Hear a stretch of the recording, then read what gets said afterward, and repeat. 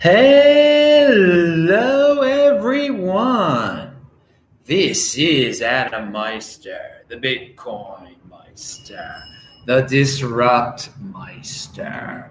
Welcome to the One Bitcoin Show. Today is October the 31st, 2019. Happy Halloween. Strong hand. Long-term thinking, unconfiscatable. Bitcoin is the next Bitcoin. Are you guys in motion? I know I am. I'm going to talk about someone that's in motion. 5-digit realm. Personal responsibility is the new counterculture. Oh yeah, I am offended by selling. Hello, my elite friends. We're going to have time for Q&A today. So if you have some questions, just type in Bitcoin Meister and I will see it. You can do a super chat also. I will also see that. And appreciate that.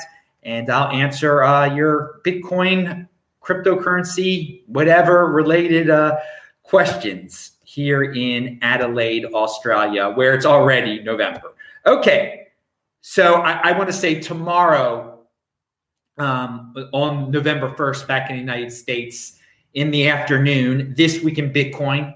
Tune in to this very channel every Friday, This Week in Bitcoin. Very special, awesome guest, David Nage, and I linked to him below. You should follow him. He's got experience in family offices, and family offices control lots of money for very wealthy people. And he's going to tell us if some of that money is going to flow into Bitcoin, into cryptocurrency. This guy is a Bitcoin believer, but he's also into digital assets. And I'm going to quote a report of his below, and I'm going to talk about some of the trends that are going on with the new money that's flowing into the space, and how it's unfortunately more and more money is going to, more and more custodians are going to be coming into the space because things are getting complicated. Entities want to diversify for the sake of diversification when they should just be buying Bitcoin. That's the best win out there. But hey, they're going to do what they're going to do. We're going to talk about that in a second. But David is really a great, great guest. So I really encourage everyone to tune in. He's got his own podcast. Maybe some of you have, I hope some of you have listened to it before. But he's a real smart guy. And you'll learn a lot tomorrow. This Week in Bitcoin, David Nage is the guest. So it's been 11 years since the white paper, Satoshi Nakamoto white paper, was published. I'm sure all of you read it back 11 years ago, right? Pound that like button. But seriously, so Coinbase is celebrating, and they have a report out that I linked to below. And according to Coinbase, they use a poll, I think, from a few months ago. And this is not I do not believe in these numbers. They say 27 million Americans are Bitcoin. What do they say? There are now more US Bitcoin users than there will ever be Bitcoin in circulation. So the poll says that 9% of all Americans, 9% of all Americans are Bitcoin users. I have no idea what that means. I know 27 million people in the United States of America. I go around talking to Bitcoin to Americans. So many people have no clue what it is. That's an exaggerated number. It cannot be 9% yet. Maybe that's how many people heard of it. They're answering the poll incorrectly. Do they actually hold Bitcoin? 9% of Americans use Bitcoin, have held Bitcoin at one point. Is that what that means? Because I strongly disagree with that. So I'm pointing out this report for a number of reasons, because people love these glamorous numbers. They love to no one really actually goes to research the numbers, get a second opinion on the numbers. They go with one poll and just keep on repeating it over and over again. And that's quite common in this space. It's a new space, and there's it's nebulous. People really don't know what is going on. One day we'll have a better understanding of how many people are really into it. It is new, and that's great. Just when you hear a number like 9% of all Americans, 27, and it sounds so great. It's for a person that has one Bitcoin. Remember, this is the One Bitcoin show.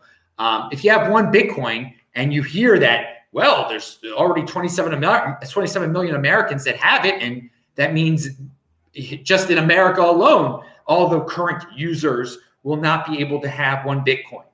That I must be in great shape. Yeah, you are in great shape. So if something like that encourages you to get one Bitcoin, that's awesome. But I do doubt. I doubt the numbers. But it's a growing space. 11 years since the white paper. We'll get more clarity one of these days. More reliable polls. Best part of Adelaide so far. Someone asked me. It's just really relaxing, very peaceful. It's a big city, a calm big city, and I've just been left alone. I think that's the best. It's Sydney. I loved Sydney, but I was very busy there. I like that it's relaxing here. That's the best part for me because it's been a hectic. There have been many hectic aspects of the last year, and I'm glad as we get closer to November 20th. That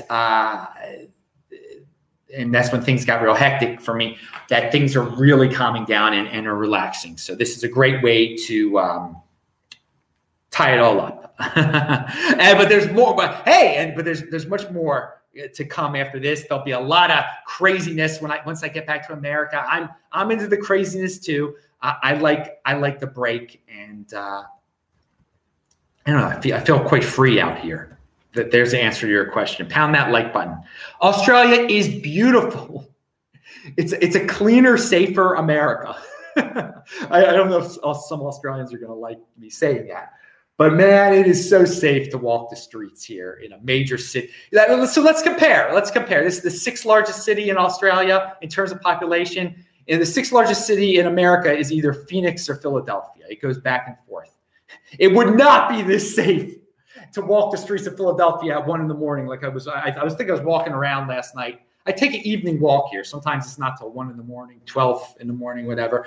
No, you wouldn't feel the same doing it in the middle of Philadelphia or Phoenix for that matter. Although I've been to the Phoenix airport, never been to Phoenix. All right, moving on. I hope you're playing this at 2x, people. A lot of people tweeting on Twitter, follow me on Twitter at TechBalt, TECHBALT, that they're playing these podcasts, these shows at 2x. Hey, man, be efficient with your time, dude. Be very efficient with your time. I feel like I have more time here in Adelaide also. Okay. I recommend it as a place to visit for Americans. It's beautiful. Now, one thing another number from this report that's just so happy, Coinbase's happy report that Bitcoin's 11, the white paper is 11 years old. More than 55,000 nodes, essentially computers running the Bitcoin software, are connected to the Bitcoin network. Nodes are the fundamental source of truth for the Bitcoin ledger and are responsible for recording and validating transactions. While the Bitcoin network could theoretically operate on just a handful of computers, more nodes increase decentralization, and that's why I'm reading this whole thing, and security by allowing anyone with a computer and internet access to run a node. Bitcoin allows anybody, anywhere, to have a vote in this global system. They got that 55,000 number from the Luke Jr. site. You can go there right now and see. He says there are 55,000 Bitcoin nodes all over the world. There's other sites that say it's closer to 10,000 because those are listening nodes. Luke Jr. says it doesn't matter if you're a listening node or not, it's 55,000.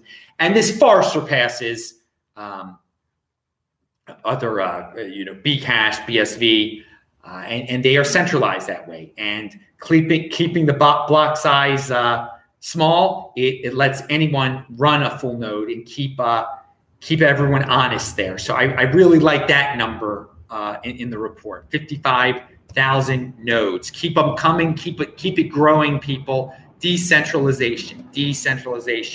All right. Remember, if you do have questions, I just stumbled upon that one. Just type in Bitcoin Meister there. Now let's talk about David Nage, who's going to be the guest tomorrow. He says he's got a report out there. I actually retweeted it. Current market overview of digital assets by David Nage, an overview of the digital asset landscape for family offices and institutional investors. So this report is pretty good because it makes it dumbs down some I don't know if I want to use that word. It simplifies things like the halving and not to be scared about Bitcoin, that it didn't crash, that it didn't die, for these family offices and institutional investors. Because something that David points out is that many family offices, I mean, these are billions of dollars, they think Bitcoin's died. They're freaked out by the volatility, supposed all. They read the headlines and they don't dig much deeper, and that's unfortunate. So this report is good for them, but it also talks about decentralized finance and what is it? Security tokens. Yes, security tokens. Okay, these are buzzwords, and we've heard of this, and a lot of this stuff is based on Ethereum, and it's growing. It's growing. I mean, decentralized and so these institutional investors, these family offices, the people managing their money there, all right, the guys in charge, they're used to diversification for the sake of diversification. They can't just buy Bitcoin. So what they are into are these two buzzwords, especially the decentralized finance, okay? But in order to properly manage it, if you're going to manage Bitcoin, that's not too hard to do. And that's why I say keep it simple, people. Stick in Bitcoin, you put it on your Trezor, that's it. You're managing your Bitcoin. You don't have to do anything. But these family offices, these institutional investors, they need returns. They need constant reports. And they need to diversify, unfortunately. So it's very complicated for them. And they can't just do it alone. They have to, they can't tell their the people funding them like, oh yeah, I'm just holding everything on a Trezor. No. And first of all, with this decentralized finance nonsense and these security tokens, you can't just keep them on a Trezor. So this creates the need for custodians. So it's a vicious cycle. The custodians, the more things get complicated, the more custodians are necessary. Okay, and the more custodians there are, the more comfortable these traditional financial offices are going to be, and they're going to buy up. They're going to get more into diversification for the sake of diversification because they're going to see, oh, the custodian is doing a great job of managing my decentralized finance assets or my decentralized finance companies, whatever it might be. And then they'll tell their other family offices will feel more comfortable, and more money will flow into these custodians. And unfortunately, since things will be so complicated, they'll keep all their Bitcoin there too. So that's why we're seeing more and more Bitcoin being managed by custodians, because they're going to be managing a lot of stuff for these family offices, for the institutional investors, et cetera, et cetera. So I say this is where the big boys play, okay? You're a family office. Welcome to the space. I bring your trillions into the space. I am down with that. I don't think you should diversify for the sake of diversification. This report says otherwise, and David says otherwise, and you'll hear about that more tomorrow. I think you should just get Bitcoin, and Bitcoin will beat. But you're used to decentralization. You're used to not decentralization. You're used to diversification for the sake of diversification. Do what you're going to do, people. I want to tell the individuals out there, the sovereign individuals who want to control their own private keys, who want to control their own wealth. Don't get tempted by this stuff. Don't get tempted by this decentralized finance. But you're going to hear more and more about it, because more and more money is going to pour into it, especially from the institutions. So there'll be a decentralized finance bubble, no doubt about it. Security tokens bubble. It's on the horizon there, but it'll pump Bitcoin. Maybe that'll be the 2021 pump. That'll be the equivalent of the ICO ridiculousness that we saw in 2017. Okay, but interesting. Tomorrow's show is going to be very, very interesting. So let's move on to Libra real quick. The Libra hearing that was earlier this week. Was it this week? I don't even remember when it was now. Okay, here. I just see. Did more people have questions here? Okay, no. More people did not have more questions. People aren't saying a lot in the chat. There's plenty of you in there. Pound that freaking like button. Hey, you don't have to have questions. Hey, Bitcoin to the moon's in there. Do you like this shirt? Okay, so I finally watched Yaron Brooks' awesome commentary on the congressional hearing of Mark Zuckerberg. And he was not kind at all. He was, if you watch this, it's linked to below. You will be, if you're not a Libra, if you're not pro Libra, I think you'll be pro Libra after this. Now, I think it's great that Yaron Brooks, who is a follower of Ayn Rand, objectivist. Oh God, I can't pronounce it. Yeah, I'm glad he's talking about cryptocurrency. He doesn't fully understand it, but what he points out is that the people asking the questions of Zuckerberg, 99% of them or 90% of them don't understand a thing. And he defends Libra. He says he loves the innovation. He says that Zuckerberg should have just said, put up the middle finger to basically to them. He thought Zuckerberg was way too polite. I agree. And the government has no place in this. They have no place in this. If you don't like it, don't use it, Yaron Brooks says. I agree wholeheartedly. I've said that before.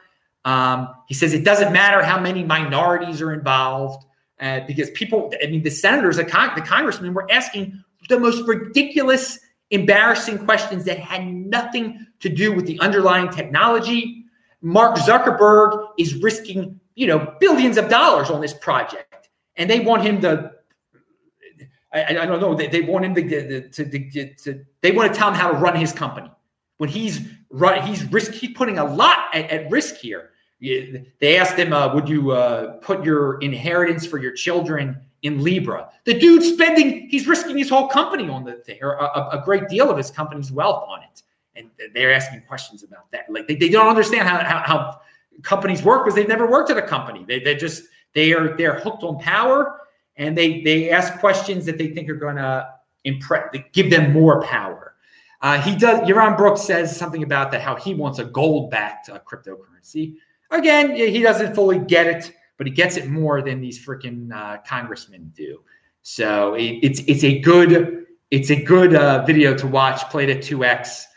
It's linked to below. You'll get a better feel. Maybe you'll agree with his way of looking at politics and financial life. I don't agree with him 100%. I mentioned him on my Saturday show a lot, and I think he puts it in an outsider's perspective, what a smart outsider thought of these hearings. Again, he's not a Bitcoin holder. He's an innovation fan, and he thought it was ridiculous because, again, bureaucracy stifles innovation. They have no business in the innovation world. Like it or not, Libra is part of the innovation world that Bitcoin is at the tip of the spear of. So pound that like button. Moving back to this DeFi stuff. Here is an article about an Ethereum related article. And it says, Ethereum is now unforkable thanks to DeFi. If there can never be another Ethereum classic like fork, then it seems that governance by fork will become a thing of the past. Welcome to the post-forkable era. So let's break this down a little bit. There could be a disagreement in the Ethereum world in terms of how a proof of somewhat big proof of stake. A proof of work change before they get the proof of stake. Okay, and well, people could agree, could disagree, and say, hey, we're not going that direction. We're going to keep it this way. You go your way. You change the algorithm the way you want to do it. Okay, but the issue here now is that there's so many decentralized finance organizations, the projects built on it already, that the major ones will have to select a side. They can't go both ways. You can't have USD coin. I don't know if that's one of on both. So the big players on the big DeFi teams will make a move and say, we're sticking with this one. Then all the other ones will pile on, and the other one will be worthless. And thus, they will have the biggest say in what will survive, legitimately survive, not the regular users. And someone pointed out in the thread, and it's linked to below, this is literally the New York agreement, except users have zero say. DeFi apps teams make the call. Users have no choice. And he says Ethereum is thus captured by VCs. Okay, that's an interesting way of looking at it. But hey, Ethereum is not supposed to be Bitcoin. And if they keep going, if DeFi is the biggest thing in the world, then in Ethereum terms, they are going to define what Ethereum is. They are going to, these decentralized finance projects that are built on top of it. The article is a very interesting one, but it seems like it. Well, anyway, check it out. All right. Yes, buy Bitcoin only, of course. But hey, I want to talk about other aspects of the cryptocurrency space to show you, that there's going to be a lot of money flowing into this DeFi stuff. And for the people that say Ethereum is dead, dudes, you're incorrect. It isn't dead. I just talked about a centralized aspect of Ethereum, that these DeFi players are going to be able to define what it is. So there are plenty of people that don't care about centralization versus decentralization. So people talk about Ethereum's got all these problems. Well, they'll come up with some centralized solution. Vitalik will say, we're doing it this way. They'll do it this way. They'll do whatever is possible by any means necessary to fix it, to make it good. And family offices pouring money into this space. Most of them aren't going to care about how centralized Ethereum is. They're just going to care about, well, I can't just hold this Bitcoin. Maybe most of my holdings can be in Bitcoin, but I got to diversify for the sake of diversification. What's number two? They'll find Ethereum. Rowan Q says, Bitcoin Meister, if Ethereum forked again, who do you think would be their king of the trolls? And no, there wouldn't be. There's not going to be another fork. I just said they just gave a logical reason why there's never going to be another Ethereum Classic. So there will be no. Their leader is Vitalik. Vitalik is the leader of Ethereum. That's it. There's going to be no fork where there's going to be a new leader. There's going to be no cultish fork. That's the thing. With Bitcoin, they can keep on. You're always going to be able to convince someone to, this is the real Bitcoin, or based around a major issue. And we all know what the next major issue is going to be: increase the supply. So a better question is, who's going to be the Jim Jones of 42 million Bitcoin? I don't know. There'll be someone. there'll be someone, but no, Ethereum isn't going to be doing things like that anymore. Like and I think that's kind of sad. But Ethereum isn't Bitcoin, and some Ethereum people are going to say that's great. That's great, Adam. We don't want to have these issues. We want it. We want to clearly know what Ethereum is, and we don't even want these little minor forks to come out. We don't want it at all. We don't want the drama at all. We don't want the drama at all. I think that's what the conclusion. So, that's a legitimate argument. We don't want the drama at all. Okay, you don't want the drama at all. Bitcoin will take the drama because it keeps on making Bitcoin stronger. It keeps you know what the real Bitcoin is when all these forks keep on coming. And they will keep on. There'll always be new issues. That's great. That's great. It makes Bitcoin stronger. All right. Finally, this is from Daniel, who he of justlearnbitcoin.com. It is linked to below. He sent me an email. He wanted to tell everyone this. I know it's been a while, and for some reason, people on YouTube think I'm dead. I don't know if that's the case lately, but no, I'm just in motion, improving justlearnbitcoin.com, developing new products and services. So for those of you wondering where Daniel is, and he's in the chat right now too. He is alive. He hadn't been around for a while. So thank you for that email, Daniel. And I'm glad to see you're there right now. Everybody, okay, but think about I mean, here we go. Here's a guy asking me about gold and silver bullion. And he still, this guy clearly is an old-fashioned guy because he can't type in Bitcoin Meister. So I just happened to see that dude. What do I think about gold and silver Bitcoin, gold and silver bullion?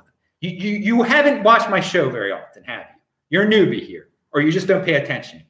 I think they're jokes. I mean, what's the point? What is the point when we have digital gold? They do. If you want to be old-fashioned, then great. Okay, cool. You can't. I travel around the world. I couldn't bring a bit of silver with me. Okay, I get stopped real quick. Okay, totally old-fashioned. We're in a digital world now. Young people do not care about your gold and your silver. It's over. Okay, and sure, there'll be some. You can preserve some of your wealth in it. It's just. It's complete lunacy at this point. So I think it is ridiculous. I think it's a waste of your time. And I've said this many times, precious metals, it's nonsense. It's nonsense now. You can't take it away. And what has the precious metals market done over the last 10 years? Okay. Over the last year, the last 5 years, when Bitcoin, for all you dudes, and dude, you've probably been like, I've been stacking my silver. 2015, you're like, I'm stacking my silver. And then you had people like me saying, you should be getting Bitcoin. It's $250 right now. I mean, it's just below the cryptocurrency. I mean, I'd rather have Litecoin than what you're talking about, okay? than this gold and silver stuff. It's such a waste. It's so old-fashioned. The world is changing, man. This is the golden age. Okay, we're not doing things the old-fashioned way. We're about to enter the 2020s here. So if you think it's stacking, go ahead. Stack your silver. All right? I would rather have Litecoin, and that's saying a lot because I value my wealth in Bitcoin. That's how ridiculous I think these precious metals are. I think it's go be a fan of Peter Schiff. Go his route there.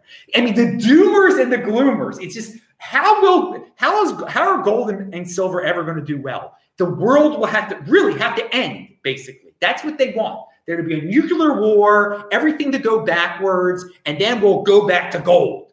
It's not happening, dude. It's doom and gloom. That's the word of gold. The world of gold and silver. And I think Ansel Lindner even said it on my show that like Bitcoin makes gold and silver people not depressed anymore. Gold and precious metal is all about being depressed, all about tearing things down, going back to the base, going back in time. Bitcoin, cryptocurrency is about the future and innovation. I am into the innovation. I am into the positive. The gold and silver stuff, it's backward. It's going back in time. Hey, sure, it's great to remember the good old times. There are a lot of people in Baltimore this week who are remembering the 1983 World Series. Don't live off your past glory. Orioles getting better. Monetary innovations getting better. Move to the future. Golden age. Pound that like button. I'm Adam Meister, the Bitcoin Meister, the Disrupt Meister. Remember to subscribe to this channel, like this video, share this video. Check out the links below. Click on those squares. This week in Bitcoin, tomorrow afternoon on the East Coast, David Nage is the guest. It is going to be freaking awesome. See you then. Bye-bye.